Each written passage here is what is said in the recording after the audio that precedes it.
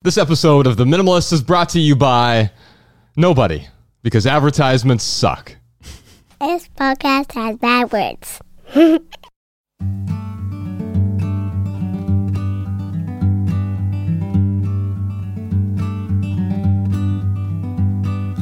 Every little thing you think that you need. Every little thing you think that you need. Every little thing that's just feeding your greed. Oh, I bet that you'd be fine without it. Hello, everybody. Welcome to The Minimalist Podcast, where we discuss what it means to live a meaningful life with less. My name is Joshua Fields Milburn. And I'm Ryan Nicodemus, and together we are The Minimalists. Who do you talk to when you're feeling sad, depressed, anxious, or overwhelmed? Who do you talk to when you're grieving? That's what we're going to discuss today. We're here with Lori Gottlieb. She's the author of Maybe You Should Talk to Someone. Also, her new podcast is called Dear Therapist. I believe you're in season 2 right now. We are. Yeah. Congratulations. Yeah, awesome you. Podcast. Doing a great job. I really like it. You know what? We have so much to talk about today. And Ryan often refers to his mommy and daddy issues, as he calls them. I think we'll get to some of those on the Maximal episode. And also, I have this weird aversion to achievement, and you could help me unpack that a little bit.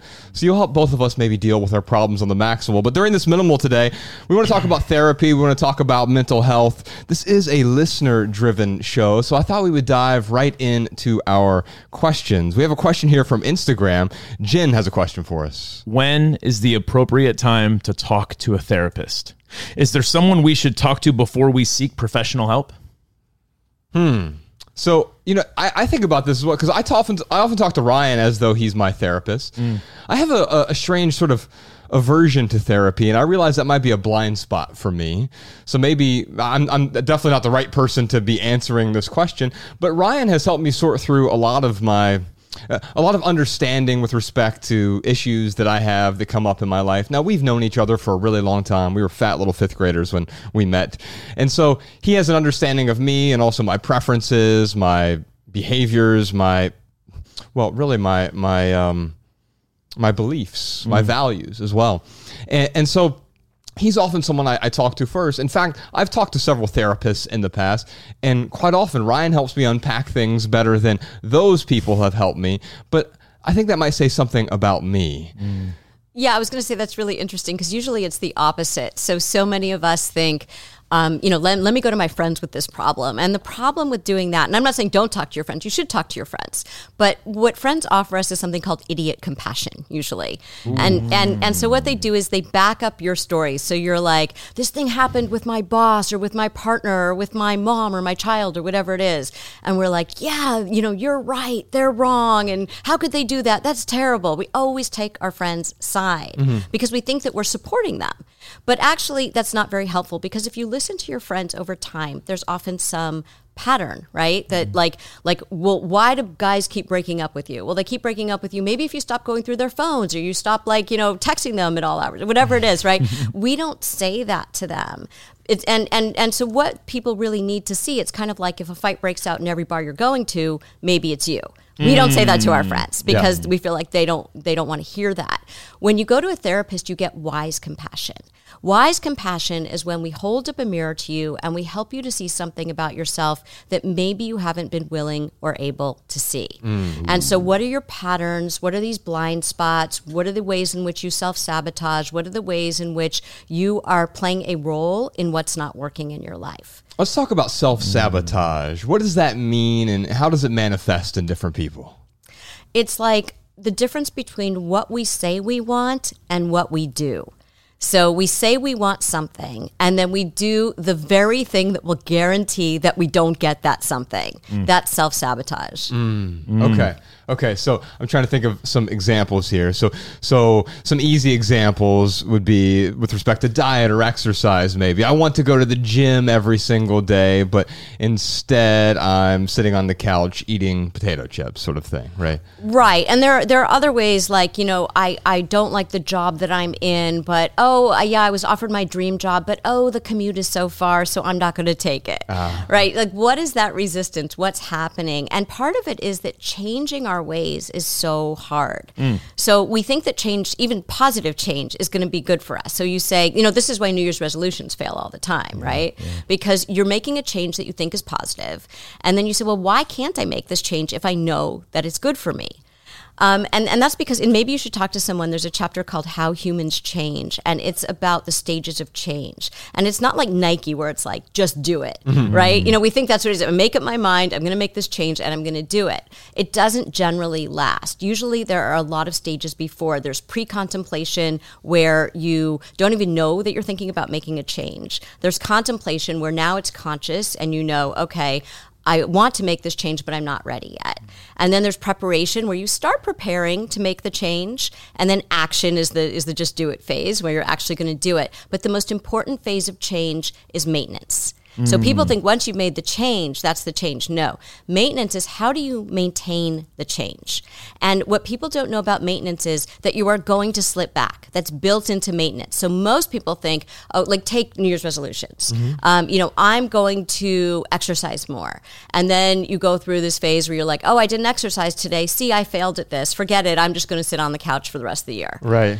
That's what people do. But no, you just, that was that day. And then you get back on track the next day. And as you keep getting back on track, you're going to slip back less until the new thing becomes a habit and a new way of life for you. People do this with change with they won't leave a relationship that they know they need to leave. Or they won't, do something in their job to move ahead where they know they really want to move ahead and be promoted. But they don't do those things because they haven't gone through all of these stages of change, and it's generally not going to work if you haven't done that. Interesting. So, just going back to another example, if there's a woman who is with an abusive partner, what are the reasons for her being so scared to leave that relationship? Well, so change involves loss, and what you're losing is the familiar. Even if the familiar is miserable, like this woman who's with the abusive partner, but it's familiar, at least she knows it. And so the thing about change is that it leads to uncertainty, and humans don't do well with uncertainty. We don't like that. We like to have control. We like to know what's happening. It's kind of like with change. She can leave that guy, but then she's going to be plopped into this foreign land where she doesn't know the culture, the mores, the language, the directions. And that's really scary, at least with this guy. And this is a terrible reason to stay with someone. But in her mind, probably, at least with this guy, she knows what she's going to get. Yeah, she knows what to expect. She knows what to expect. Yeah. And so change really forces you to push yourself out of your comfort zone. And that's why I think for someone like that, going back to your question about, what is the good of going to a therapist? I think a therapist can really help you to see what is holding you back here. Because you can talk about it forever with your friends, probably nothing's going to change. Something internal has to shift, and if you want to get to that place, a therapist can help you get there faster. Yeah, I know for me, I always talk about having a therapist is it's a tool in my toolbox that I need to go to every once in a while. I do talk to Josh a lot about my problems, and he's very helpful, but sometimes I need this outside opinion to kind of help me get a different perspective. And that's what I feel like. I have a therapist who I see when I'm just having some troubles getting over certain things, certain thoughts.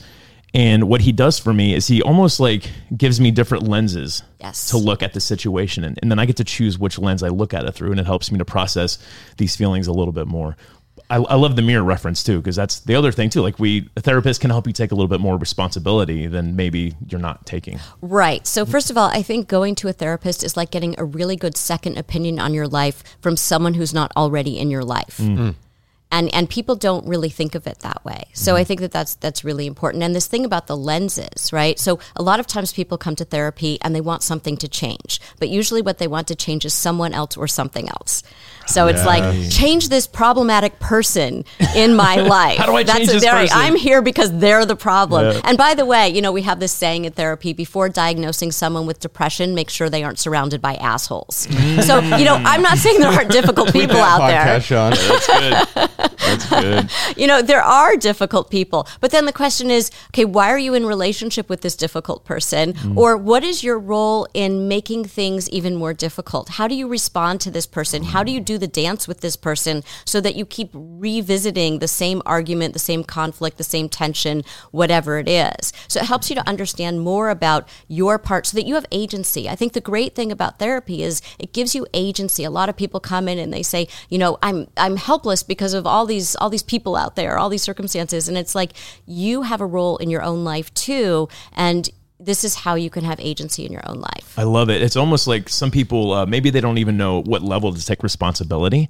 Yeah. So I think a therapist can help someone get to that appropriate level. I think a therapist, everyone should have a therapist in their phone, because it's a tool that you can have in your toolbox that can really help you get through things. So to answer like Jen's question head on, I would say, Jen, if you find yourself getting stuck, if you find yourself doing the same thing over and over again, and it's hard to break a pattern. Like, this is where, like, maybe you want to go to an outside source to help you make the changes you want to make in your life.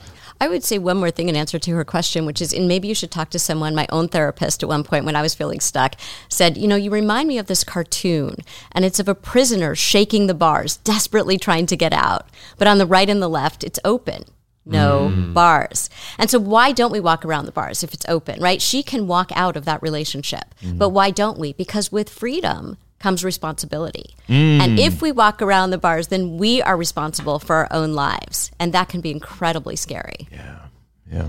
When we're talking about who therapy is appropriate for, we also have to keep in mind that not everyone can afford therapy as well. In fact, I know Podcast Sean is going through this as well. So usually we have people call in, leave voicemails, or they obviously text or tweet questions to us. But I figured we'd let Podcast Sean ask a question today on microphone, since he's going through something personally. Podcast Sean. Yeah, I appreciate that. What do we do when cost is an impediment to mental health care? Several members of my family could certainly benefit from the care and guidance of a licensed therapist, but our health insurance won't cover it. We're right in the sweet spot of income where we don't qualify for public assistance, and licensed therapists in our area are hovering around $500 an hour. See, he's saying that we're paying him too much, Ryan. which is $500 an hour out of pocket for us, which is a significant impact on our monthly budget. But we're not paying him that much. Right.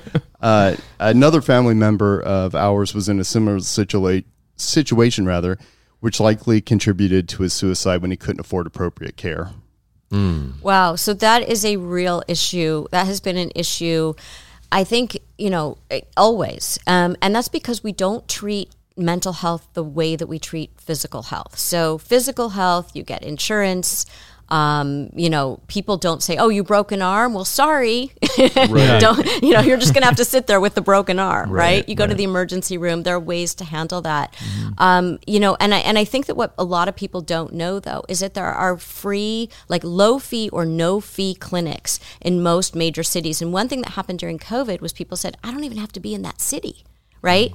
So now, because everybody started doing things online and people are continuing to do that, if your city doesn't have a clinic, so we're here in LA, there are tons of them.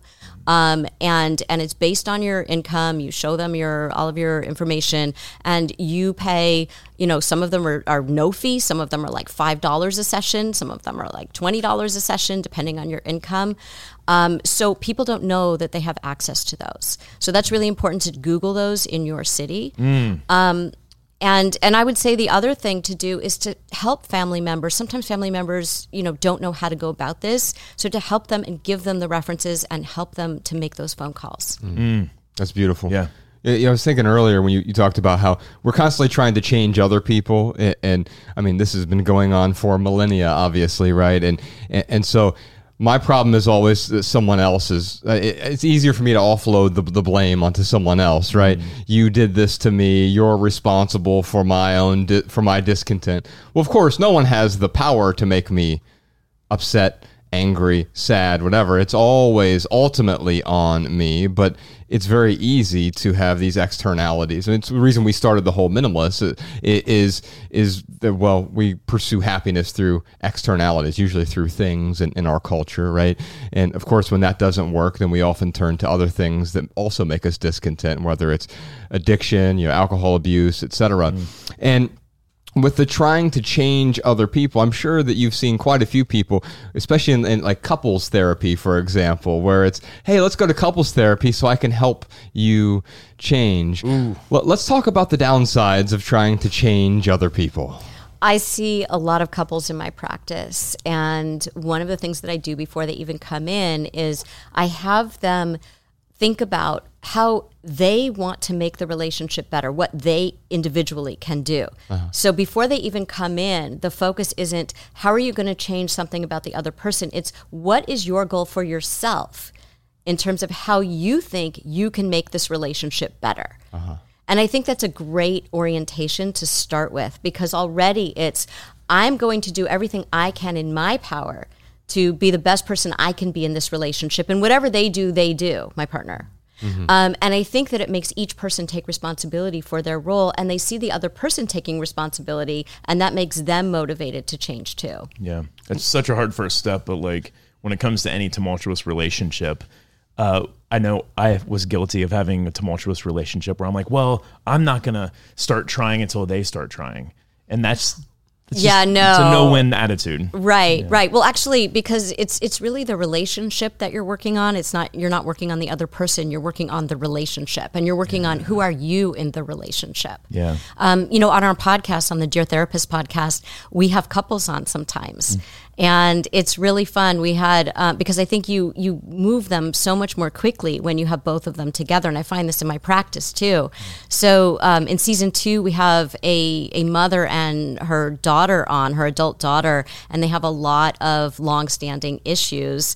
And it's really great to work with them together, because you can hear us on the podcast getting each of them to take responsibility for their own role and to make changes. And you can see it happen in real time on the podcast. Oh man, I want to call in with my mother and get some help. Well, she had made the comment to me one time. She was like, for us to work out all of our issues, she was like, we need to sit down in a room with a therapist and work out all our issues. And like, we've never done anything. We both have really gone out of our way to like make the relationship better. Why didn't you take her up on that? Because she's in Ohio and I'm in Montana, and it's a really easy excuse to be like, well, we're not together in the same city, but certainly there's a way to do it. There is a way to do it. Yeah, online. We have the internet. If your mother is watching this, I'm holding you accountable right now. I love it. Yeah, I really like it, because this has kind of inspired me to try harder. Because, the fact is like I didn't do it because it wasn't something I felt like I needed to do. It's not something that I desired as much as she desired. However, if I really want to improve the relationship between us, I would recognize her desires, and I would do what, do something, try something to fulfill whatever she's asking of me. So yes, thank you for inspiring this in me. I will look into it. Maybe you got a recommendation of someone I can put on a Skype call or something. That would be good. I like the fact that there are affordable options essentially for everyone, because that's a thing that we don't think about. I know Sean was going through that and trying to figure out, okay, there's someone in my family who could use some help, but also spending $500 an hour is untenable, right? And so realizing that, wait a minute, if I do need help, there are people who are distant enough from the relationship or from me or from my situation who can point me in the right direction. Yeah. We have a question here from Nancy in Rock Island, Illinois. It may help to have a saying or two to motivate you or calm you when things aren't like you'd like them to be, a sort of attitude of gratitude. A quote that's helped me on this mobilization is, grant me the serenity to accept the things I cannot change, courage to change the things I can, and wisdom to know the difference. My question is, what other thoughts or sayings have helped you? So, Lori, if I were to rephrase Nancy's question here, maybe we just say, what mantras, self-talk, meditations, etc., have helped you keep focused, centered, and positive when addressing some of life's challenges? So, what are your thoughts on positive self-talk in general? Well, I did a TED Talk about how we all have these stories that we carry around about ourselves in our heads. You know, they might be like, I'm unlovable, or I can't trust anyone, or nothing will ever work out for me. And I think that when we don't realize that those are operating in the background, they affect every choice, decision, everything that we do, basically, every interaction we have during our daily lives. And so I think that we need to kind of change how we're talking to ourselves. So some people use these affirmations to do that. Other people really sort of, kind of change the radio station when that horrible radio station is playing with these messages that just aren't true. And, when I give talks, often I will be, up on the stage and I'll say, show of hands, who's the person that you talk to most in the course of your life? Is it your partner, your parent, your sibling, whatever it is? And you get lots of hands for those. But the person that we talk to most in the course of our lives is ourselves. Yes. And what we say to ourselves is not always kind or true or useful. And so I think that when you start to notice that you're speaking to yourself in a way that is not kind or true or useful, that's a time. It doesn't have to be an affirmation. It could just be a, wait a minute, this is just not helpful in any way. It's not true. It's not kind. It's not useful. Yes. I find that I had a client, most people don't realize that they are so self-critical. And so I had a client who was like that. And I said, I want you to go home and I want you to write down, listen for that voice in your head and write down everything that you hear and come back next week and we'll talk about it. And she was very skeptical, but she came back the next week. She had done the assignment. She gets out her phone and starts reading this and she starts crying. And she says, I can't even read this to you because I am such a bully to myself. I had no idea. Wow. And they were things like she was typing an email and she had made a typo and she said to herself, you're so stupid. Or she caught her reflection in a mirror and she said, God, you look terrible. Just these ways that you would never talk to a friend that way because you wouldn't actually think that if your friend made a typo or looked however you looked that day, you would not think that of your friend. Or you wouldn't spend any more time with that friend if they were constantly criticizing you the way that you criticize you. One of my favorite lyrics is from a singer-songwriter named Matt Nathanson. He said, I would kill anyone who treats you as bad as you do. Yes, yes. So we have to be good friends to ourselves. We have to have a good relationship with ourselves. Yeah. It's easier said than done. But yeah, it's because I find myself with the negative self-talk. And I do catch myself and I'm like, okay, man, this is not helpful. This is just, producing more anxiety. I can hold space for it and say, okay, there's something going on. But instead of feeling bad, it's like, hey, Nicodemus, be better. That's really what it comes down to. And that's, it's just a little affirmation that just helps me rephrase it. And I don't even know if that's the right way to approach it, but it does help me to interrupt those negative thoughts. But well, I think that what people need in those moments is self-compassion. Oh yeah. And people think that if they have self-compassion that somehow that they're being weak. It's like, oh, that's indulgent. As opposed to, and people think the way that I'm going to get ahead, the way that I'm going to succeed in life is if I self-flagellate. If I'm work harder, be better, that kind of thing. No. Yeah. Self-compassion actually takes away the shame. So when you self-flagellate, you're sort of bathed in shame for whatever the thing is that you perceived that you didn't do well enough. And when you get rid of the shame, there's room for, oh, I'm human. This is something that I would do differently next time. And now I'm going to go do things differently. Yeah. It opens things up for you instead of keeping you in the same place. Ooh, so maybe a path towards self-love is self-compassion.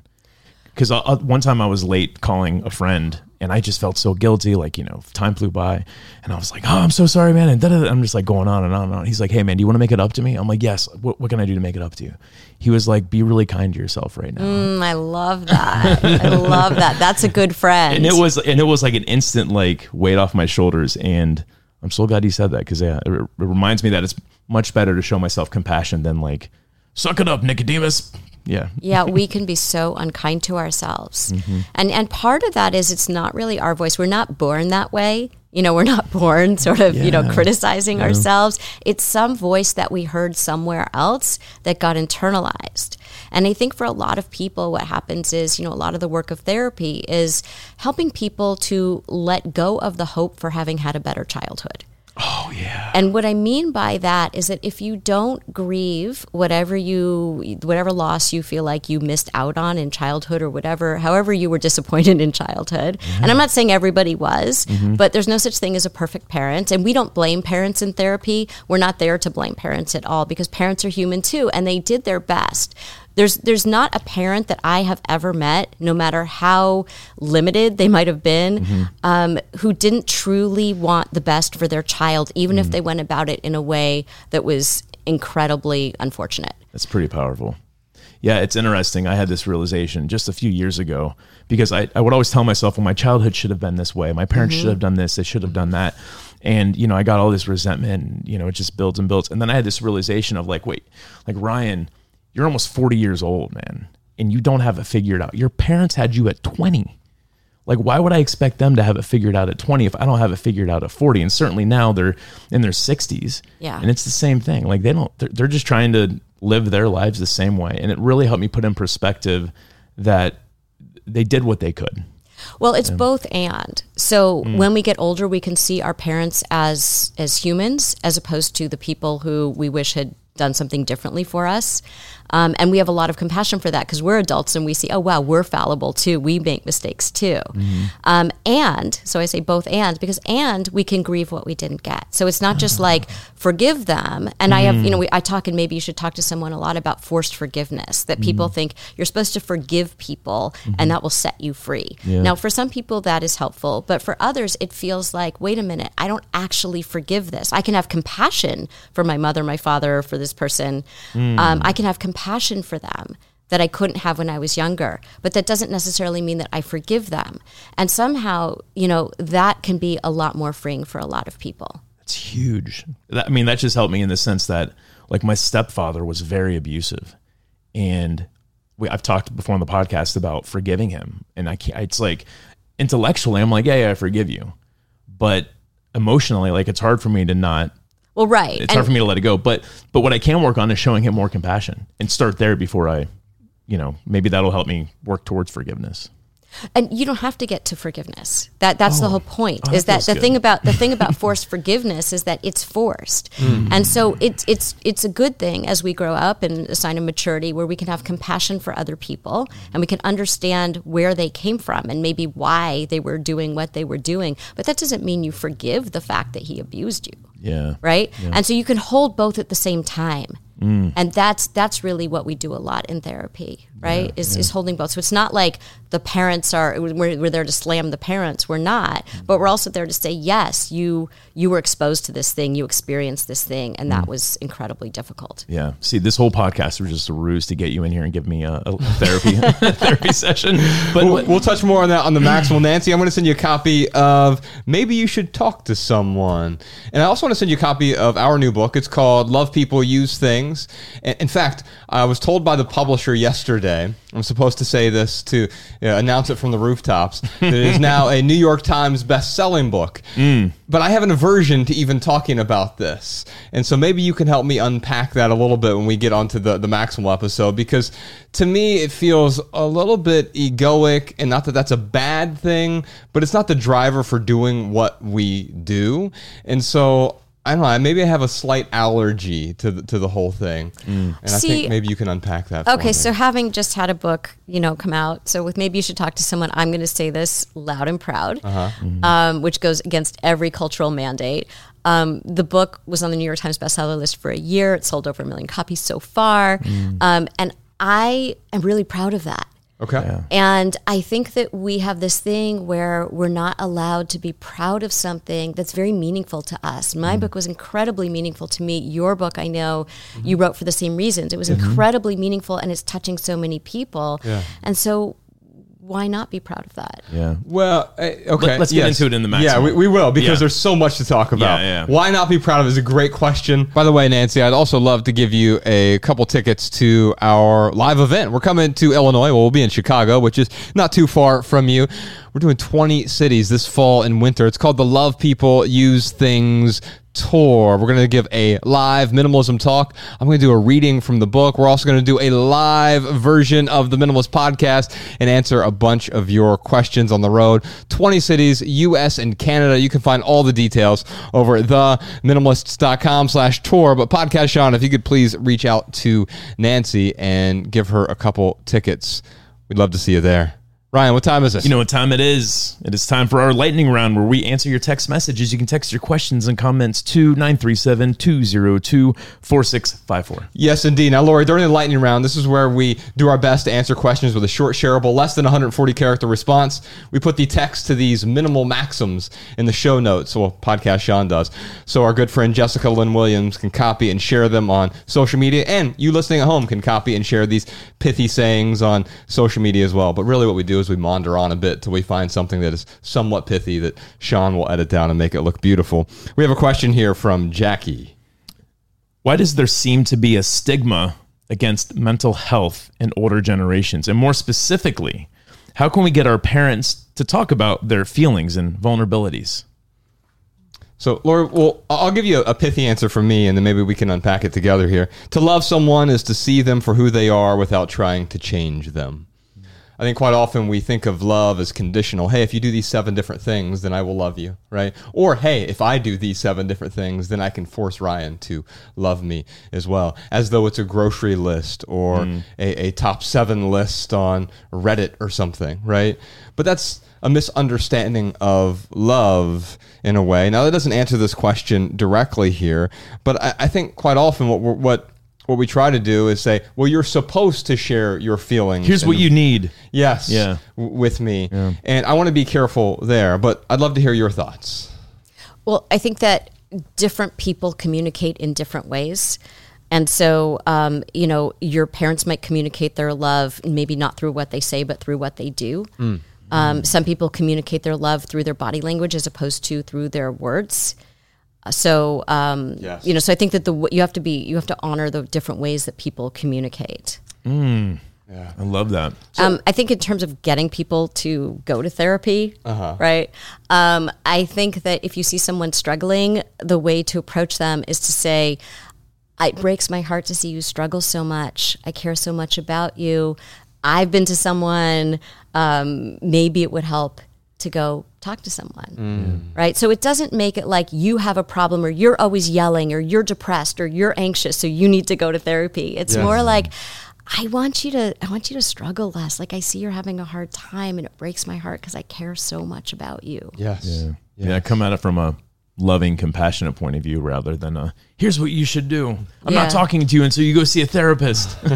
Well, I think the stigma thing too is a big thing, because I think, it's like we have this hierarchy of pain. So it's like, well, I'm a little bit sad, but I'm not having an all-out breakdown, so I'm not going to go see a therapist. Maybe I'm anxious or I can't sleep or I'm having these relational difficulties, but I have a roof over my head and food on the table, so it's not that bad compared to whatever. We don't do this with physical health, right? We don't say, well, yeah, I broke my arm, but I don't have stage 4 cancer, so I'm not going to go to the doctor. Or it's like, I have a little heart pain, but not, I'm having palpitations, but like I'm not on the floor with a heart attack, so I'm not going to go to the cardiologist. People don't come to therapy until they're having the equivalent of an emotional heart attack so often. So it's like it's like going to the ER. Why are people waiting so long? The problem with waiting so long is not only did you suffer unnecessarily for so long, for months, sometimes years, but also it's harder to treat at that point because it's like if you never went to the doctor and then all of a sudden you come in and you're really sick. So come in when you want to talk to someone. It doesn't have to be a crisis. It was Tony Soprano, and I think the New York Times wrote an article about how he made it okay to go see a therapist. And I remember watching that show back in my corporate days. And, every show pretty much began with him, like, talking to his therapist. And I just remember thinking, like, oh, man, that is so cool that, like, he goes and he just, like, unloads on someone once a week. And so I started to do that. And, yeah, it really does make a difference. So getting ahead of it before you have this, like, this what did you call it, a mental heart attack? An emotional heart attack. Yeah. Yeah. Wow. Yeah. I totally. I think that's a great way to look at it. So I got a real pithy answer here. It's to accept is to love. To expect is to unlove. So accepting your family, your friends, for who they are. That's really how you're going to help that relationship flourish. But yeah, throwing these expectations on them, it's probably going to do the opposite of what you wanted to do. It's interesting. It makes me think about your podcast you did, Jeff's Critical Parents, I think is what it was called. Yes. And what was the biggest takeaway that I got from that podcast was you helped him learn, like, hey, it's easy to understand why you think your parents should be the teacher and you should be the student and they should take care of you. But unfortunately, the way life goes, sometimes the child has to be the teacher, and that's okay. But like taking on that role also might help, Jackie here look at her situation with a different perspective. Maybe you got to be the teacher in this situation. That's okay. Yeah. So on the Dear Therapist podcast, we do a session with somebody every week, and this was with Jeff, and he had these very critical parents. And at the end of it, we give him a homework assignment that he has to try out and report back to us on. And we ask him to teach his parents about being sensitive and making that be kind of like a superpower, right? And teaching them about the impact of they're extremely critical and what happens when they say those things to him. And what's interesting is in season 2 that we just started, we have follow-ups with the people from season 1. So we always get a week follow-up in every episode, but this is a year follow-up. And we just got Jeff's. Oh, wow. And I'm not going to give it away because it's so good. That's cool. But I will just say this. You remember in the episode, his father reacted very well to the homework. The mother did not react as so well. well. A year later, you guys are going to love the update. I can't wait to hear it. Wow. Oh, that's awesome. We got That's a bunch so cool. more to talk about, but first, here are some voicemail comments and insights from our listeners. Check them out. Hi, my name is Lisa, and I'm calling from Maryland. I really just wanted to give a comment. I have listened to your podcast for about a year and have enjoyed many of them. Thank you. And I also just wanted to make a comment in reference to family, friends, and gifts. My granddaughter will be 4 in August, and my Gen Y daughter is a budding minimalist, and as a result of that is trying to reduce the number of gifts coming into her home. So she did an invitation and indicated that there could be donations made to the NICU, which my granddaughter resided in for a brief period of time after her birth, or give a donation to her college fund. We were discussing the backlash that she received from people that she worked with who came up to her and told her that she was denying her child a childhood and a variety of other rather negative responses. I'm proud of my daughter. She's holding tight and holding fast and will continue to use this option for my granddaughter's birthday. But it was interesting to actually see this firsthand as opposed to just, hearing about it on the podcast. Hi guys, my name is Alicia Aiken. I'm calling from Byron, Minnesota. I'm calling because I listened to the podcast. Oh, I love your podcast, but I was listening to the clothing episode this weekend, and I have some really good recommendations to help find women's clothing that is responsibly made.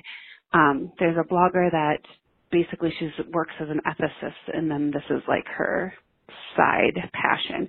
But if you go to thegarment.ca, she's Canadian. So thegarment.ca, you can see her website and blog, and also you can find her on the Garment Life on Instagram. Other companies that I personally love are Ace and Jig. Their stuff is expensive, but really cool and beautiful fabrics. It's all ethically made. And I also really like Bridge and Burn from Portland. Anyways, just thought maybe that would be helpful. All right, y'all. Big thanks to Lori Gottlieb. Check out her book. It's called Maybe You Should Talk to Someone, and her podcast, Dear Therapist. We have a bunch more surprise questions for Lori this Thursday on Patreon. That's the Maximal episode on the Minimalist Private Podcast. It's a long-form podcast. Patreon.com/The Minimalist to find that there. Real quick for right here, right now, here's one thing that's going on in the life of the Minimalist. I know I already gave away a couple tour tickets. We're going on tour, Ryan. We'll be in Texas and Seattle and Los Angeles and San Francisco and Toronto and Vancouver and Columbus and Chicago and Minneapolis and New York and Boston and DC and Orlando and Nashville and Atlanta. And I'm missing a few other cities as well. Come out and see us. Dude, I'm so looking forward to getting back on the road. It's been 3 years since we've been on the road. You know, it's a little bit of a bummer because of COVID that we probably can't do the hug line. But I'm telling you, man, like that connection with the audience, taking the questions and doing the live podcast, like that is my favorite part of this whole gig, man. In any city where they let us do a hug line, we'll try to figure this out. Right, exactly. Maybe we'll sneak people. We'll do like contraband hugs. Hey, man, you need one of them hugs? I got them right over here. Come backstage for a hug. Oh, God. We said hugs, not drugs. Hey, man, you got any hugs? Yes, we do. They're back in the green room. Oh, dude, I can't wait. You know, it's exhausting being on the road, but it's like the most delightful exhaustion ever. Yes, it's this joyous. I remember Kobe Bryant, his very last game, sadly, was against the Utah Jazz, and he scored 60 points that game. And I've never seen a more tired person in my life. This is back in 2016. I mean, his nose was red, like Rudolph red. I think he was breathing so hard. But you could just see this pure joy that was emanating from him. It wasn't excitement. It was something else. It was something more than. It was everything. Yeah. And I feel that we're on the road. By the way, we're trying to make all of these all ages shows. Most of them are. There's a few of these. I believe it's like Salt Lake City. There's a state law that if they serve alcohol, you can't be under 21 and be there. We're trying to get around that if possible. Most of these are all ages because a lot of people bring their 16-year-old, their 17-year-old, or quite often their 16-year-old brings the parents to one of these events. Most of these are all ages. You can find all the cities, all the ticketing information. Get your tickets soon. These are smaller venues, and a lot of them are already selling quite a few tickets. We just announced this last week, so there is plenty of time for you to get it now. Because if you wait a month, 2 months, 3 months, well, then you might have to buy tickets from a scalper or something else. So we don't want that. The tickets are reasonably priced. theminimalists.com/tour. Come here. Ryan, give a talk. I'm going to give a reading. We're going to have a live podcast. We're going to answer your questions. We're going to have an outstanding night. Experience a night of less. For our added value this week, Ryan, I thought we listened to this new song by Juvenile, Manny Fresh, and Mia X. It's called Vax That Thing Up. It's so good. We're actually not going to listen to that. It's so good. It's so good because it's so bad. Yes. I mean, you talk about ruining. We're not listening to it. They did this commercial PSA for vaccines. Oh my god. And you take a piece. I mean, it sounds weird to call back that ass up a piece of art, but it is. It's called a piece of art, and it's iconic. It absolutely is an iconic song, and then you ruin it with by creating some sort of public service announcement. Vax that thing up. He's like using vaccine cards, like making it rain vaccine cards. Right. Oh my god, so absurd. Anyway, regardless of how you feel about the vaccines, it is you will find that absurd no matter where you are on the spectrum. You'll watch a video like that. Yes, but the actual added value this week, I've been using this app, Ryan. I know you did this breathing exercise with Jacob a few weeks ago where you hosted a breathing class. And I think it's absurd, first off, that I have to have an app on my phone to remind me to breathe, because it is something I literally do all day, every day. Even when I'm sleeping, I breathe. Dude, life is absurd. Amen to that. I use an app. I think it's free. The ad-free version might cost $1 or something. I don't know. This is not an advertisement. It's something I find value in. My doctor actually recommended it to me. It's called I Breathe. We'll put a link to it in the show notes, but anytime throughout the day, it'll just pop up a reminder, remind you to breathe, but it gives you these breathing exercises as well. So you can do like box breathing. Inhale for 5 seconds, hold for 5 seconds, exhale for 5 seconds, hold for 5 seconds. Or they have these other patterns as well that have been proven effective for relieving stress and anxiety. And we're talking about a lot of that on the Maximal episode this week as well. So we're just going to finish this episode with the good old Peter Doran song, Every Little Thing. That's our theme song. Yeah. By the way, we have a bunch more surprise questions this week, Ryan, like, when is mental health just a buzzword that justifies poor behavior? How do you help someone who is struggling with anxiety or depression while maintaining your own self-care? What is the role of the ego in our negative feelings? What are some signs that someone is dependent on their therapist? Plus, a million more questions for Lori Gottlieb. And if you want to hear all that, join us on the Minimalist private podcast this week. Visit patreon.com/theminimalist to subscribe and get your personal link so that our private podcast plays in your favorite podcast app. By the way, there are 2 tiers over there who actually get recordings of all of our live events as well. So if you can't join us in Salt Lake City, but you'd like to listen to that event or see the event, you can do that if you are one of those Patreon supporters. You also get access, no matter what tier you're on, to all of our archives. Hundreds of hours of minimalism, plus our Patreon community. Interact with people who are open-minded or like-minded over there. Patreon.com/The Minimalist. You can follow The Minimalist on Facebook, Twitter, and Instagram at The Minimalist. If you have a question, comment, or minimalism tip for our podcast, email a voice memo to podcast@theminimalists.com. You can comment on this episode at youtube.com/The Minimalist. And if you want our show notes in your inbox, sign up for our email list. It's free. We'll send you any new minimalist writings that we publish as well for free. And if you leave here today with just one message, let it be this. Love people and use things, because the opposite never works. Thanks for listening, y'all. We'll see you next time.